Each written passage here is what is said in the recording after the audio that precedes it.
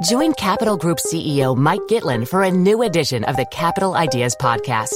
In unscripted conversations with investment professionals, you'll hear real stories about successes and lessons learned, informed by decades of investment experience. It's your look inside one of the world's largest asset managers. New episodes are available monthly. Subscribe wherever you get your podcasts.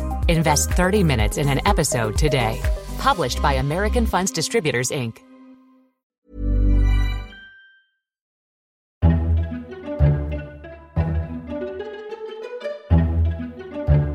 Welcome to FT Politics, a weekly discussion on what's happening in Westminster from the Financial Times. I'm Sebastian Payne. In this week's episode, we'll be discussing Boris Johnson's very gradual plan for easing the lockdown, what's in his three-phased approach, what is actually changing in the UK this week, the confusion about messaging from the government, and the differing approaches across the four nations of the United Kingdom. We'll also be digging into Rishi Sunak's decision to continue the expensive furloughing scheme until October and efforts to get the property market going again. I'm delighted to be joined by our chief political correspondent Jim Pickard, political correspondent Laura Hughes, and our columnist Robert Shrimsley. Thank you all for joining virtually. And if you find yourself liking this episode of FT Politics, then do subscribe to all the usual channels to receive it every Saturday morning. And that survey we talked about in the past is still going. If you'd like to get yourself a nice pair of Bose noise-cancelling headphones, then do tell us what you do and don't like about this podcast. You can find details at ft.com/politics survey. Last weekend, Boris Johnson spoke to the nation. 27 million people, in fact, tuned in to hear the Prime Minister's plan for easing the nationwide lockdown. He set out a very gradual three-stage approach, which, yes, you're right, you can guess it, will be guided by the science. The Prime Minister is very keen to not move too quickly, but does want to get the economy going again and does want to get the country back to work. The first phase began on Wednesday with people in England being allowed to leave their homes more than once a day and go and sit in the park with one friend. But that approach wasn't taken by the other parts of the UK. So Jim Pickard, could you just give us an overview of the Prime Minister's approach and what's in those three stages to try and get back to some normality in the UK? Yes, exactly. And so last week we saw the headlines suggesting that this was going to be some massive easing of the lockdown. When you look at the details of what's happening at the moment, it's actually quite fringe. So instead of being able to do one bit of exercise a day, you can do as much as you like. Well, I think some of us were ignoring the one exercise rule already. You can play golf, you can play tennis, you can go to a garden centre. But when it comes to the main situation, which is that if you can work at home, you should continue to work at home, that has not changed at all.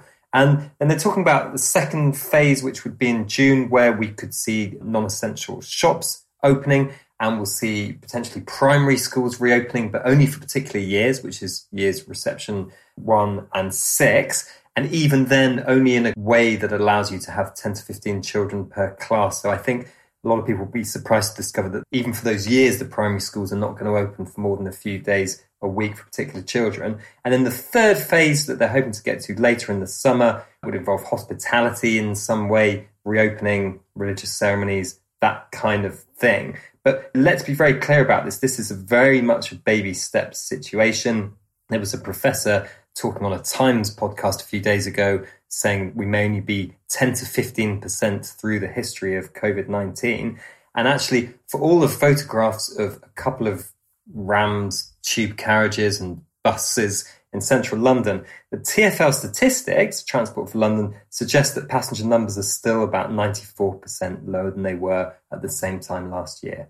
It's a very interesting approach, Laura Hughes, isn't it, from the Prime Minister? Because when the lockdown began, he was seen as one of the most hawkish people in government that wanted to get the economy moving again as quickly as possible. Whereas there were other people like Matt Hancock, the health secretary, the so-called Doves, who wants to move much more slowly in saying that we don't want to overwhelm the NHS, we don't want to risk that second peak, and we have to keep this going as long as possible.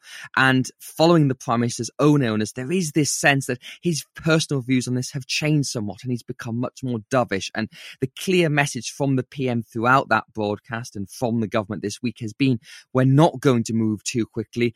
It's going to all be very slowly, and the economy is very much going to come second to science and the NHS. What happened was quite interesting, though, in the sense that the week before, newspapers were being briefed that things were going to change a bit more dramatically than they actually were. And I think there was a feeling that maybe the message was being spread to give people a little bit of hope. But then when it actually came to it, and you watched that statement given by the Prime Minister on Sunday evening, a lot of people were either disappointed or just incredibly confused. And one of the most noticeable changes was the shift in messaging from the government, who went from telling people to stay home to telling them to stay alert. And it's still not entirely clear exactly what that means. So yes, the Prime Minister has been very cautious, but I would also say over the last week, we've seen a real disaster in terms of the way that the message has been communicated, the way it was being briefed to newspapers, and then on record, ministers were telling the public not to read newspapers. It was all very, very chaotic, and it felt a little bit as though they got ahead of themselves, and then they had to massively row back from this optimistic freedom that we thought we might see on Monday, and we really, really didn't. Yes, the government's coming for a lot of criticism, Robert Shrimsley, about its messaging over this. And during the initial lockdown, the government had this very clear message, which was stay at home to protect lives, to save the NHS. And it was repeated constantly throughout all the messaging, all the slogans, and very much spoke to how the team in Downing Street workers we saw, of course, get Brexit done, take back control. But the folks I've spoken to in Downing Street acknowledge this is much more complicated because you're saying different things to different people at different times. But that said, there seemed to be a particular level of confusion about this new messaging, which is about staying alert, control the virus and save lives. And the fact this slogan was briefed out in advance to the Sunday newspapers, Boris Johnson then started repeating it, and people were scratching their heads. You know, how much confusion really was there? Are people being unfair, or is this just a fact that the next stage of this process is just more complicated? Well, I certainly think that's part of it. And as Laura was saying, the truth is that it's very easy to have a simple, clean message when the message is very, very simple and clean. Stay at home. That's very clear. And I think that stay alert, control the virus. Some of the criticism of the government, I think, has been a little unfair because there is a logic to it. What they're saying is, just be careful. If you're going out into areas where you could be at risk, be careful. I don't think it's an absolutely terrible message. And I also, for what it's worth, don't think that these messages are quite as fundamental to people as we in the media sometimes assume. They have a value, but the truth is it's the policy that matters. I think the reason that there was confusion around the messaging is because there was confusion around the policy. And one of the issues that became very, very clear on Sunday evening, Monday, Tuesday, is that the government did not actually have answers to the very reasonable questions that people would ask upon hearing the policy, as in, so apparently now I could have a cleaner come to my house and clean my house, but I can't have my mother come to my house. What about if I pay my mother? Can she come then? Why is it I can only meet one person like my sister, but I couldn't meet my brother? I think these questions are very reasonable ones, and the government simply wasn't very good at answering them, and it didn't anticipate the questions that normal people would ask as it started to ease the lockdown. And I think as this process goes on, they're going to have to get better at explaining it. And some of the reasons for some of those policies are plausible. So, for example, the reason you can only meet one person out in the park is because they just want to control crowds in public spaces. And I think they need to be much better at explaining some of those policies and some of the thinking behind them. On the other hand, there are big areas like, for example, public transport, where you're telling people to go back to work and you haven't answered the fundamental question of how do you get to work. It's all very well saying cycle or walk, but if your work is too far away to make that practical, then that's not very useful advice. Indeed, and the actual delivery of this message made it particularly confusing because one of the key things of this very slight easing of the lockdown we saw on Wednesday was that you can go to the park and have a socially distant chat with one friend. The Prime Minister didn't mention that, but Downing Street did brief journalists that. And then Dominic Raab, the Foreign Secretary, went on radio the next morning and he said that you could meet both your parents in the park, and then had to say, well, actually, that's not true at all. And Jim, it sort of felt that Downing Street's strategy on this was so muddled because they obviously wanted that big moment to the nation, which they got. 27 million people was more than watched the last Prime Minister's address, more than watched the Queen, I think, in fact. So they obviously got that sense that Boris Johnson is leading the nation. But what they didn't get was clarity, because there was that crucial 12 hours between him giving the speech and the papers coming out that actually explained the detail here. And it does just feel that as we get to those second and third stages, they're going to have to be clearer. So there was the confusion around the messaging on people going back to work. The Prime Minister had hinted the previous week that people would be going back to work, or those who could and should would be going back on Monday. And the press release that Number 10 put out on Sunday also referred to this beginning on Monday.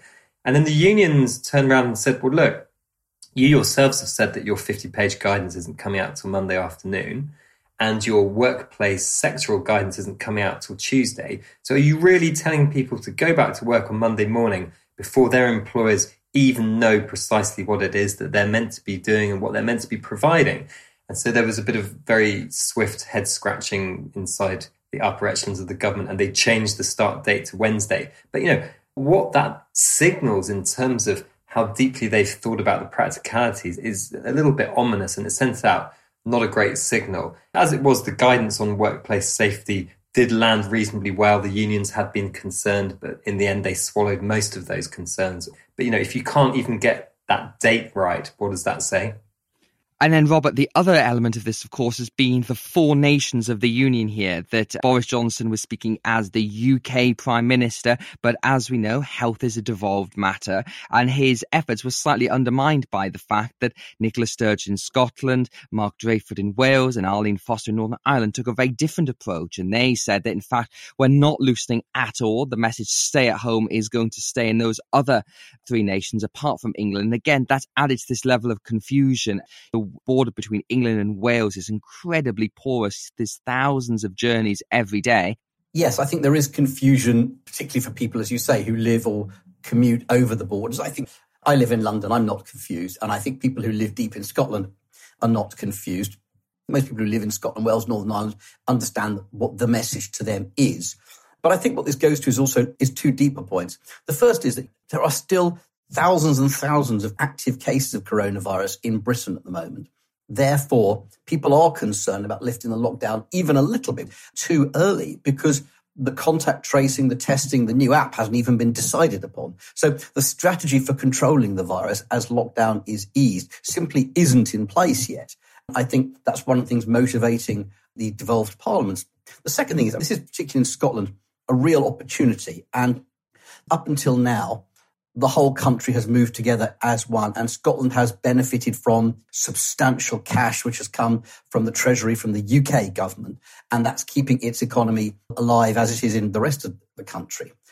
And Nicola Sturgeon hasn't had many opportunities to assert herself and assert Scotland as independent from the rest of the UK.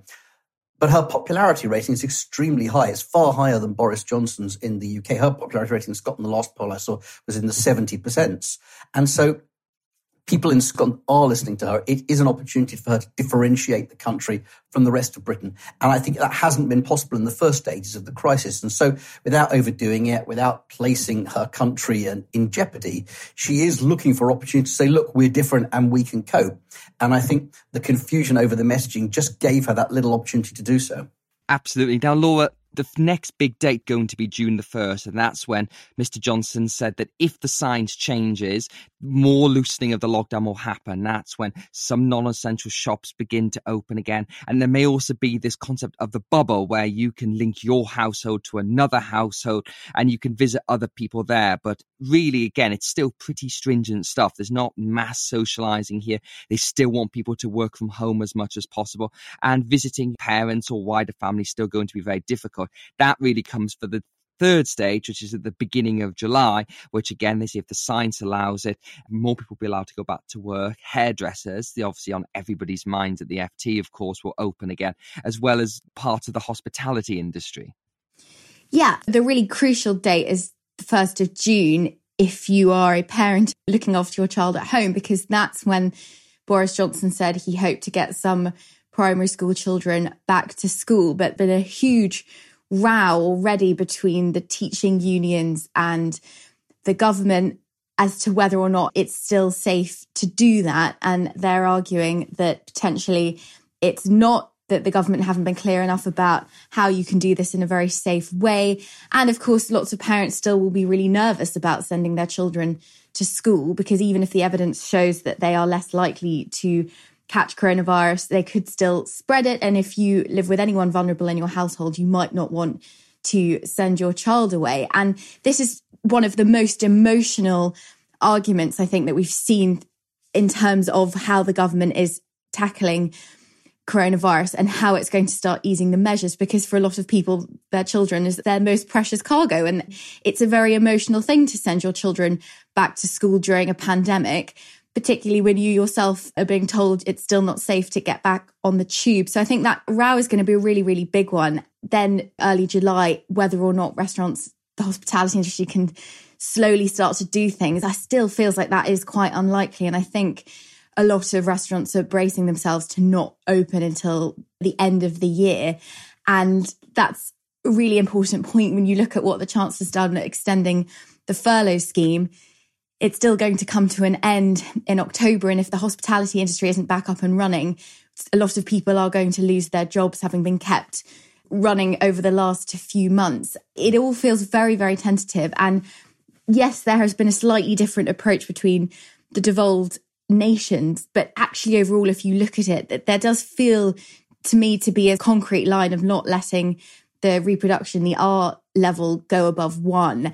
And while you're keeping it under 1, it does actually limit what you can do. And I think if the government starts to see the measures that they introduce increase that R level, they're going to have to rapidly row back. And it's interesting they actually chose to put those dates out there, because I know there was a slight disagreement in Cabinet as to whether or not that was a good idea, because you really are putting pressure on yourself and you're really giving the public some sort of roadmap, which is exactly what they wanted to do. But it's dangerous, because if it doesn't work, it will look as though they've perhaps missed targets again, or they've given people a lot of false hope. What we have also seen is the outlines of the political debate that's going to form around easing the lockdown. And what you were talking about, schools very much speaks into that the opposition Labour Party have been saying, why are you sending our key workers back to the front line, whereas a lot of the more white-collar workers are being told they can stay at home, Jim? And you can see that over the coming months, this is going to be more and more of a theme. Obviously, Keir Starmer, the Labour leader, has gone big on PPE equipment and saying that people in the NHS and bus drivers don't have the equipment they want as well. But essentially, the government's plan is saying that those who can't work at home, who tend to be blue-collar workers, they have to go back. But folks, journalists like us, who can work at home and be protected from the virus, are in a much safer position. And that does feel like a risky narrative for Boris Johnson there, because if it does seem this idea that poorer people are having to be more exposed to coronavirus, then that could backfire. Yeah, it's sort of inevitable in a way, because if you can work from home, you should work from home. That's logical, and that's going to be white-collar workers. And if your work involves going out to a construction site or acting as a porter or a cleaner or something, then you physically have to be elsewhere. And so it's inevitable that blue-collar workers will find themselves more facing danger from the coronavirus. It would be wrong to blame the Conservative government for that situation, but they are definitely vulnerable to these accusations from Labour MPs and from trade unions. Not just that they are sending out blue-collar workers while people like us sit at home, but also that they aren't providing enough protection for them. And that's the crucial bit. And it's why there's been such a heated argument about the workplace advice. You know, as I said earlier, even though the unions did say they were not going to carry on fighting the agreement as it stood, they have two outstanding concerns, one of which is the guidance says don't provide any extra PPE for your workers. Or could that backfire further down the line? And it also this idea that there should be risk assessments for the workplace. I mean, that is going to happen, but the unions wanted the risk assessments to be made public. And that is only going to be the case for companies with over 50 staff. And it's only going to be published in a very headline form. You're not actually going to be able to read other people's detailed risk assessments. And there is the potential for litigation where employers have failed to take sufficient provisions and measures to protect staff. And Robert? I think Jim's put his finger on it. I think it is a really important division between the people who have choices about how much to risk their health and can decide whether they want to go back to the office or not, and those who have no choices. But we also need to keep some perspective. A lot of people are desperate to go back to work and are not clamouring to be kept away because this is their livelihood. They need the money. So it is a very, very difficult balancing act. But I do think this division between the people who can avoid risk and the people who can't is an important social divide. It's always existed, but now it's more apparent. One could put up with this during the absolute teeth of this crisis because the burden of a crisis never falls evenly. There is always going to be a front line. And I think we can cope with that emotionally. But if we see lots and lots of poorer people going back to work and getting sick, while those of us who can stay secure do so, that is going to be an issue for the government and for the country to address down the line. I do think, by the way, this is part of a broader picture, which is the issue of workplace rights, and that we have an economy which increasingly relies upon people who don't have full contracts. They're on shifts, they're on gig deals, 0 hours contracts. They have few rights at work and therefore very, very few abilities to say to bosses, hang on a minute, I can't work in these conditions. Because if you're not in a contract, the boss just says, okay, well, look, there's loads of people unemployed. I'll get somebody else who is prepared to do so. So I think part of this agenda has got to be thinking about the rights of those at work so that they have a little bit more power to say to employers, these aren't fair conditions. And I should say that the ONS figures earlier this week spelt out in very clear detail that it was blue-collar manual workers who have got much higher mortality rates from this disease so far. The other big political news this week came from Chancellor Rishi Sunak. He announced the furloughing scheme where the government will pay up to 80% of the wages for millions of Britons will continue until October. There had been some speculation that Rishi Sunak would reduce this rate to 60%, but the Chancellor is keeping it where it's at right now, but it will gradually taper off during the summer with employers having to take a greater share. Jim, the idea here, I guess, from the Treasury is the alternative of knocking off the furloughing scheme too soon would simply result in mass unemployment. This is obviously a very expensive scheme, a very unconservative scheme to have the state supporting the wages of millions of people across the country. But again, it shows that Rishi Sunak is very much willing to do whatever he has to do to get the economy through this. But it also does point at the bill for this lockdown is going to be huge on the other side. Exactly. So the original cost of the scheme, even for the 3 months up to the end of June, had been estimated at £40 billion by the OBR. And we're now looking at a price tag which is going to be close to double that. And I think, to be fair to the Chancellor, he did surprise on the upside from the perspective of both trade unions and employers, because this is now going to continue in its current form for another month to the end of July. It's after that that things get interesting, because that's when employers will have to start contributing. And I think whoever did the comms around this was very cunning, because they wanted to avoid headlines saying that the rate of support from the government is going to be cut from 80% to 60% or whatever it's going to be. That is actually what is going to happen. And the way they've avoided that headline is by saying that the support will remain at 80% till the end of October. But if employers are going to end up paying 20 percentage points off that for the last couple of months of the scheme, then clearly there is a cut happening in the government support. But should we criticise the government for withdrawing the support? Well, not really, because there's no way that taxpayers can infinitely pay the wages of so many people. When you've got a wage bill for the furlough scheme, which is approaching the cost of the entire NHS, and I think he's come up with a system which does manage to taper it in a way that seems quite fair. And he has also met the demands from business groups for them to be allowed to include part-time workers, because there are a lot of factory owners and employers who want to bring back staff gradually, and they want to allow part-time work rather than keeping half their workforce furloughed for a very long time. And Laura, of course, the longer these kind of schemes go on, the bigger questions are about how this is going to be paid for. And there was a striking leak on the front page of the Daily Telegraph this week that showed some of the ideas the Treasury are looking at, because Boris Johnson is desperate to avoid the A word. He doesn't want to have to impose more austerity. So instead, it looks like it's going to be a combination of some tax rises combined with putting that debt over a very long period of time. But you do have to wonder how this is all going to go down with Conservative MPs, because most of them are fiscally conservative. They're going to be very uncomfortable with that big debt pile, and some of the tax rises being examined by the Treasury are going to affect Conservative voters, scrapping the pension, triple lock, raising VAT, that sort of thing.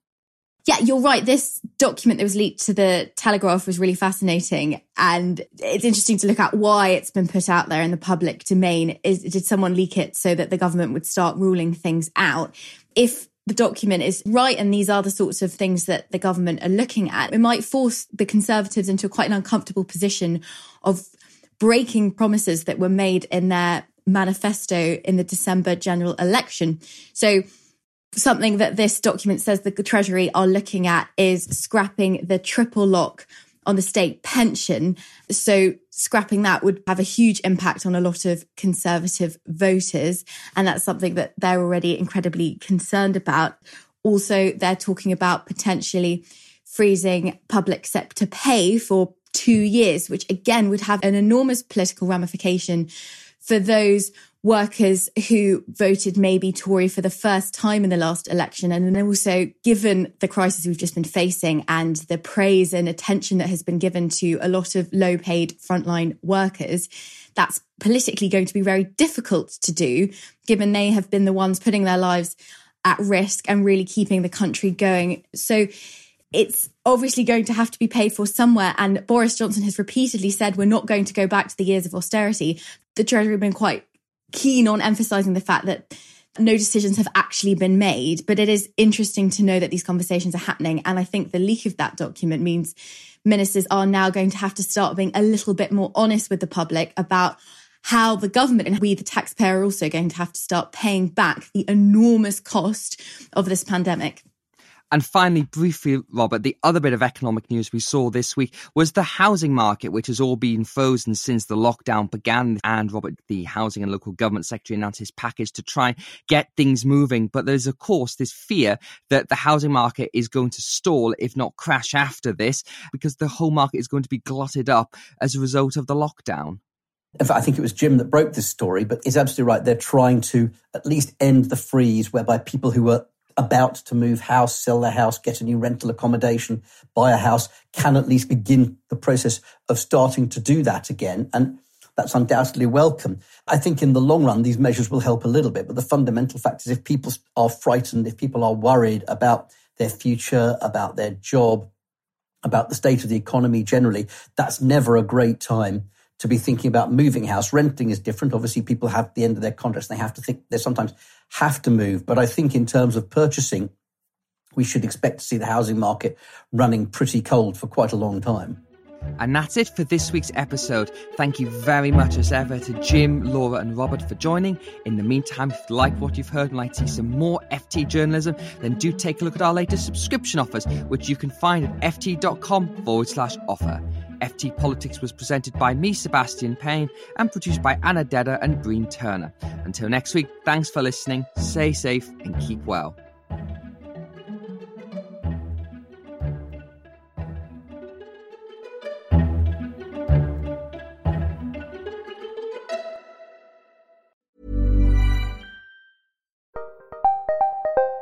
Did you know the Capital Ideas podcast now has a new monthly edition hosted by Capital Group CEO Mike Gitlin? Through the words and experiences of investment professionals, you'll discover who was their best mentor, what's a mistake they made that changed their approach, and how do they find their next great idea. Subscribe wherever you get your podcasts. Published by American Funds Distributors, Inc. When it comes to your finances, you think you've done it all. You've saved, you've researched, and you've invested all that you can. Now it's time to take those investments to the next level by using the brand behind every great investor, Yahoo Finance. As America's #1 finance destination, Yahoo Finance has everything you need, whether you're a seasoned trader or just dipping your toes into the market. Join the millions of investors who trust Yahoo Finance to guide them on their financial journey. For comprehensive financial news and analysis, visit yahoofinance.com. The #1 financial destination, yahoofinance.com.